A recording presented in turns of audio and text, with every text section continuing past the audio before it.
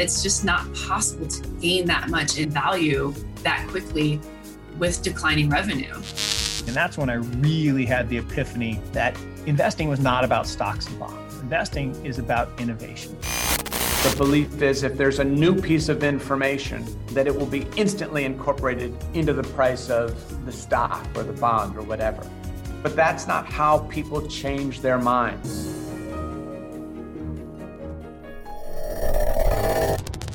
Welcome back. I'm Hayden Brain, and you're listening to Opto Sessions, where we interview the top traders and investors from around the world, uncovering their secrets to success.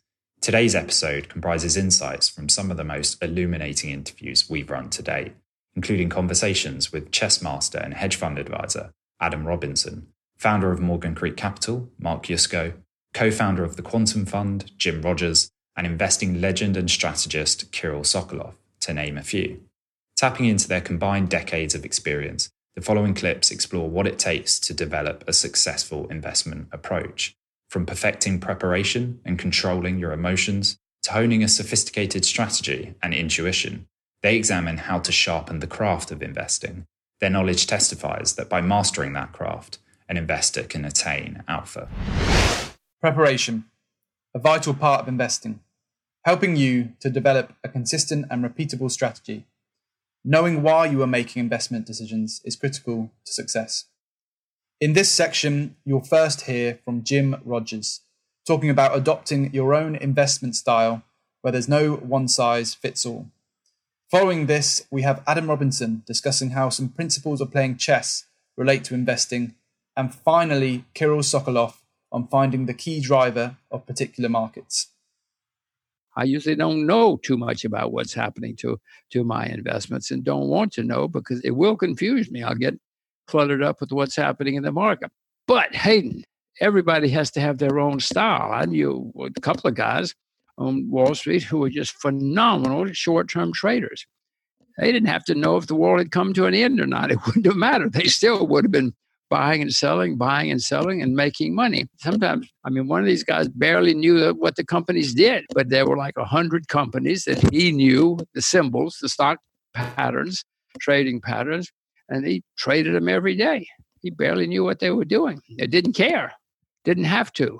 So everybody has to have their own style. My style, to the extent that I have found one, was to find something cheap with change taking place and try to own it for years. I'm lazy. Buying and selling and jumping in and out is hard work. You and I had a little conversation about chess, and I'm sure we'll get into it. But chess masters learn that there's certain types of position that they do better in, right? Some people like slow, methodical games. Other people like games with a lot of tactics, a lot of action going on. And you learn to steer the game to those situations. We're now layering three thoughts. We want a system that's different from other people, that is tailored to your own strengths and awareness of weaknesses. So, for example, certain people may trade consumer stocks better than others. They just have a feel for consumer stocks, right? Mm-hmm. Or they have a feel for banking stocks, right? Because they got a good sense of interest rates, such. So they trade banking stocks. Or, maybe your edge is in different time frames, right? Like your edge might be in, 1 to 3 day trades, finding little opportunistic little situations that you get in and out, ninja-like. Mm-hmm. And, your edge might be trading for the long haul. So every trader needs a system that's tailored to his or her strengths. And you learn that over time, right? In the same way that swimmers learn, like, for example, I was a swimmer and butterfly was my stroke. But someone else, it might be breaststroke. You learn what your talents are, right? And then you wait for those moments. You wait for those situations. And it was Charlie Munger and his partner Warren said much the same thing. Waiting is mostly what they do. They wait for what they call fat pitches, right? A good to great company that they can get at a good price. That's the way they approach their investing. And by the way, when they say a good company and what they mean by a fair price, there's a lot of logic and thought underpinning that, even though that's a simple encapsulation. But mostly what they do is wait, because it's really hard to find a good company at a good price. Most companies are fairly priced. So it's hard to find a company that's not fairly priced in their system. I don't trade that way. And so I say that just that each of us, anyone listening to this podcast, you need a system. And it needs to recognize what you do really well. And then you hone that system, right? And how do they find what they can do really well? Well, trial and error is one thing. Yeah. Trial and error is, and that's actually, it's a really good question, Ed. And is that you need to, in honing a system, when I say trial and error is not a random thing, although most people approach it like that. You want to be systematic about it, right? And you want to have controlled experiments, as scientists say, right? And so when you enter a trade, it's very important that you be able to articulate to yourself why you're entering the trade. Let's go back to 2002. So commodities had been in a 20-year bear market, and China was investing massively in infrastructure. You could have bought any number of commodities, but the one that was most intellectually interesting to me with the greatest upside was oil. And, we did a reasonable amount of work on that to distinguish which one. And I think we were right. I think oil went from 20 to 147. So that's up almost sevenfold in 5-6 years. I mean, it was astronomical. I don't think any other commodities went up anywhere near that. And that was maybe just because it was so important and it was driving everything else. So one of my strengths is to understand what is the key driver of things. So let's say if you look at inflation since 1973 in the world, it's really been driven by the oil price. And I think the oil price is probably by far the most interesting and most important commodity. It's the hardest to analyze. It's almost impossible because there's so many different factors and variables and countries and geopolitics. You have to be very humble in analyzing it. So I think it's identifying the one that you think is the key driver of the whole cycle. Psychology. During a period of extreme volatility and anomalous market behavior, an investor's mindset is central to outperforming benchmark returns. Psychology often defines an investor's decision-making, and on this crucial subject, you're about to hear from Lynn Alden on a contrarian outlook and bringing a level of objectivity to her valuation process, before Mark Yusko and Brian Feroldi discuss edge and the difficulty in comprehending the power of compounding. There are certain times where the consensus makes sense and you want to ride those long-term trends. You don't want to just always buy what's out of favor. However, there are certain turning points or certain extremes where it's important to take a step back and maybe start looking in the other direction. And so whether or not that's, for example, in summer 2020, when tech stocks were utterly soaring and other stocks were languishing, that's when I said, okay, I'm actually more interested in these other stocks. I mean, I think some of these tech stocks got overvalued. I'm more interested in, say, the banks or the energy that absolutely nobody wants. And then when those other things start doing very, very well and no one wants tech stocks, I'm like, okay, well, I still think a lot of tech stocks are expensive, but some of them are getting somewhat interesting again. And so it really kind of is looking around for things, especially through the lens of valuation. So if you're always looking for things that are reasonably priced, it kind of gives you a natural contrarian slant, I would say. And so that's how I approach it. So I use different types of screens, and a popular one was demonstrated by Joel Greenblatt, a well-known value investor, and his formula that he popularized was to rank companies by high returns on invested capital and low valuation. So basically what that does is it combines a quality metric with a valuation metric. because last thing you want to do is buy a bad company that's cheap, right? Because it's probably just going to get worse and it's going to get cheaper. Whereas buying a higher quality company for cheap is generally the ticket to really good returns. But then, of course, the question becomes, what is quality? And so there are some objective ways to measure quality, like, for example, returns on invested capital, which is if you have persistently high returns, then you're generally, you have some sort of economic moat, your business is profitable, it's something's going right for you. Now, of course, I still think it's important to then overlay qualitative metrics on them. So say, okay, well, is there something in the next 5 years that might totally take that away? Or is it something that's more durable? In addition, I strongly look at growth metrics as well. And so it's kind of like, growth, return on invested capital, and valuation. And so basically, I just look at a variety of indicators, management, balance sheet, all sorts of things like that, and find companies where overall, I think that the forward risk-adjusted returns based on a discounted cash flow model are attractive.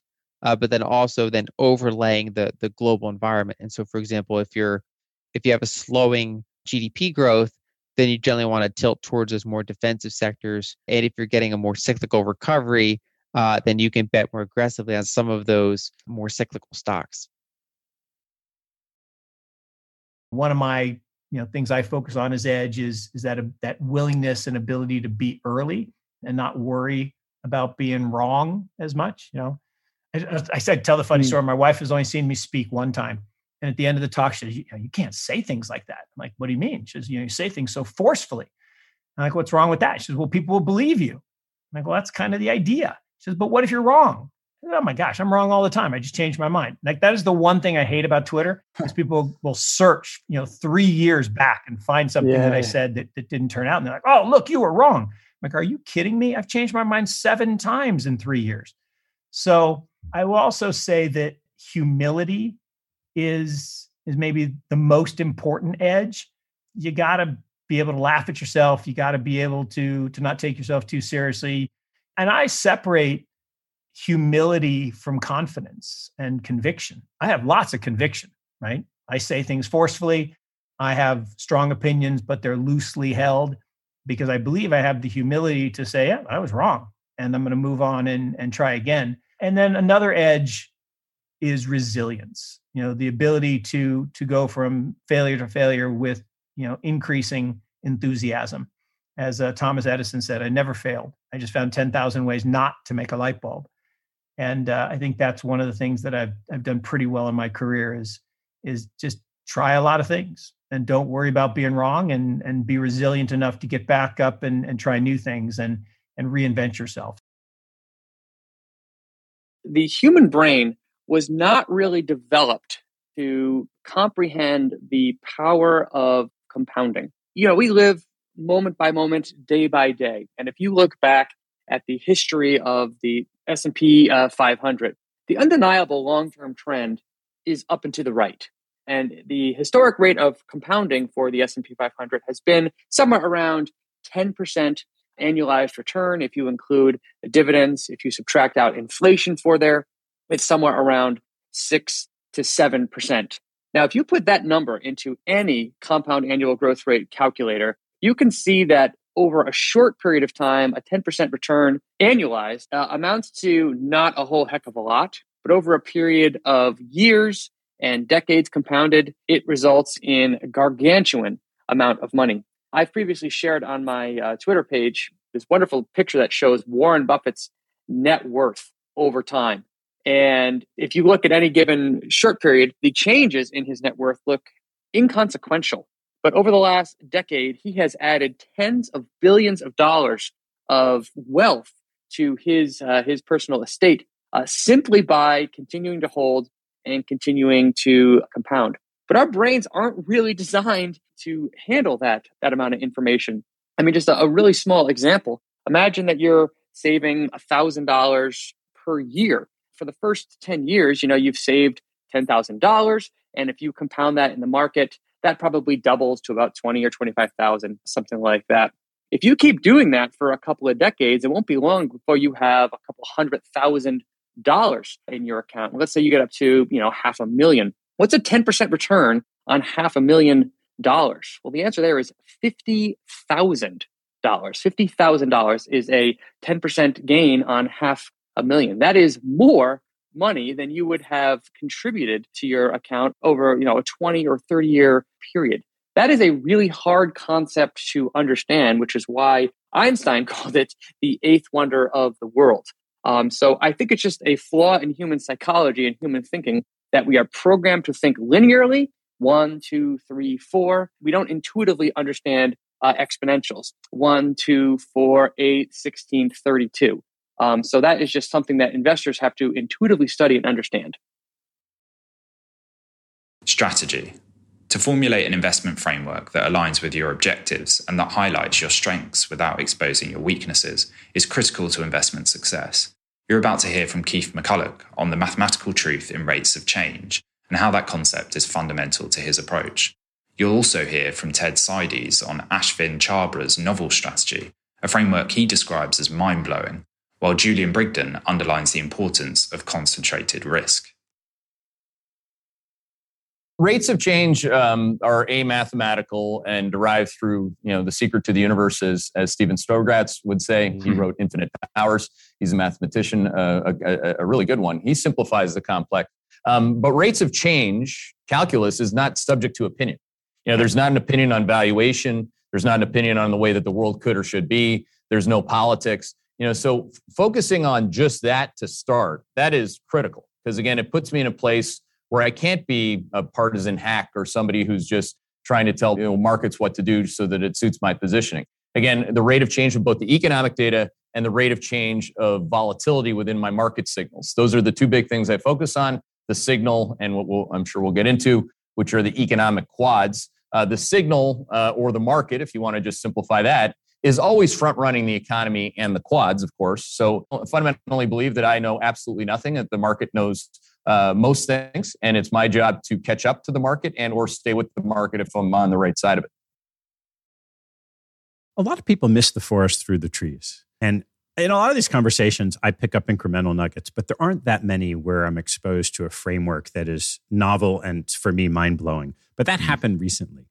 So I had a conversation on the podcast with Ashvin Chabra, who manages the family office for Jim Simons of Renaissance. Mm-hmm. And before that, he was the head of private wealth at Merrill Lynch. So he spent his career really on the private wealth side before turning to institutional investing. And he developed a framework for thinking about really the goal of, in this case, individuals. And it was different from how we think of asset allocation, concentration, diversification. His framework was 3 pillars. And the first was sort of stability. So you could think about cash, you think about reserves, all the things that make sure you're stable in life. The second was just the market portfolio. And the third he called the aspirational portfolio. Concentrated risk. You do your homework, you figure out from my perspective, you figure out whether you do your stock analysis or you do your macro analysis, you say, oh my goodness, this is what I think is happening. This is what the market's happening. And then you look around for an instrument that is the most extremely mispriced in that scenario. And that's the one you go for. And you don't give up, and you have the tenacity, of a pit bull, and you just keep shaking and shaking and shaking until it goes, right? You have to be, that's where risk management is really a big skill set, because at points you can end up with some pretty big, hairy positions and P&L swings, but that's the nature of the beast, right? Don't expect to put, a chip on every single square and win big, right? You're not going to do that on the roulette table. You've got to, I'm not saying put it all on, black 19 or something, but, you've got to concentrate risk. Intuition. Being aware of your strengths and weaknesses will only make you a better investor.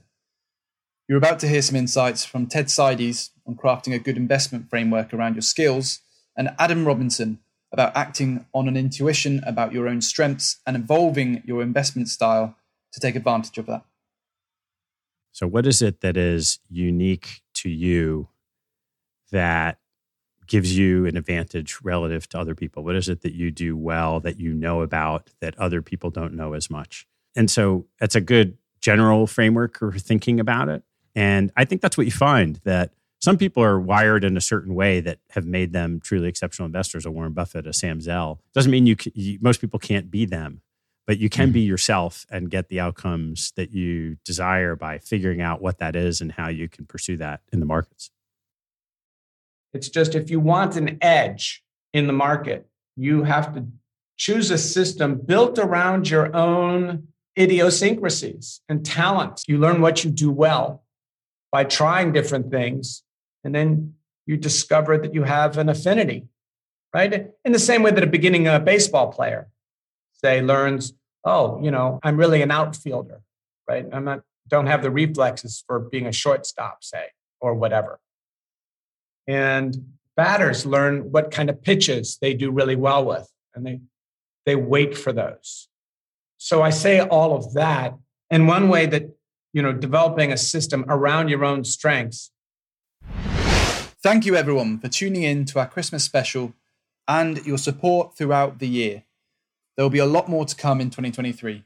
If you enjoyed the show, we'd really appreciate a review on Spotify or Apple Podcasts. Enjoy the holiday season and get ready for some eventful markets next year. Thanks for listening, everyone. Just a quick note before we sign off. If you're looking for an easily digestible daily update on the markets, this might be of interest. Opto Updates is our short newsletter sent every day during the trading week, giving you a bulleted list of the top 7 stories from the global stock markets. We've done the hard work for you, highlighting relevant opportunities and trends. And in addition, we'll also keep you notified of any new products, stock reports, or webinars from the Opto world. If you're interested, sign up using the link in the show notes. And thanks also to Co-Fruition for consulting on and producing the show. Until next time.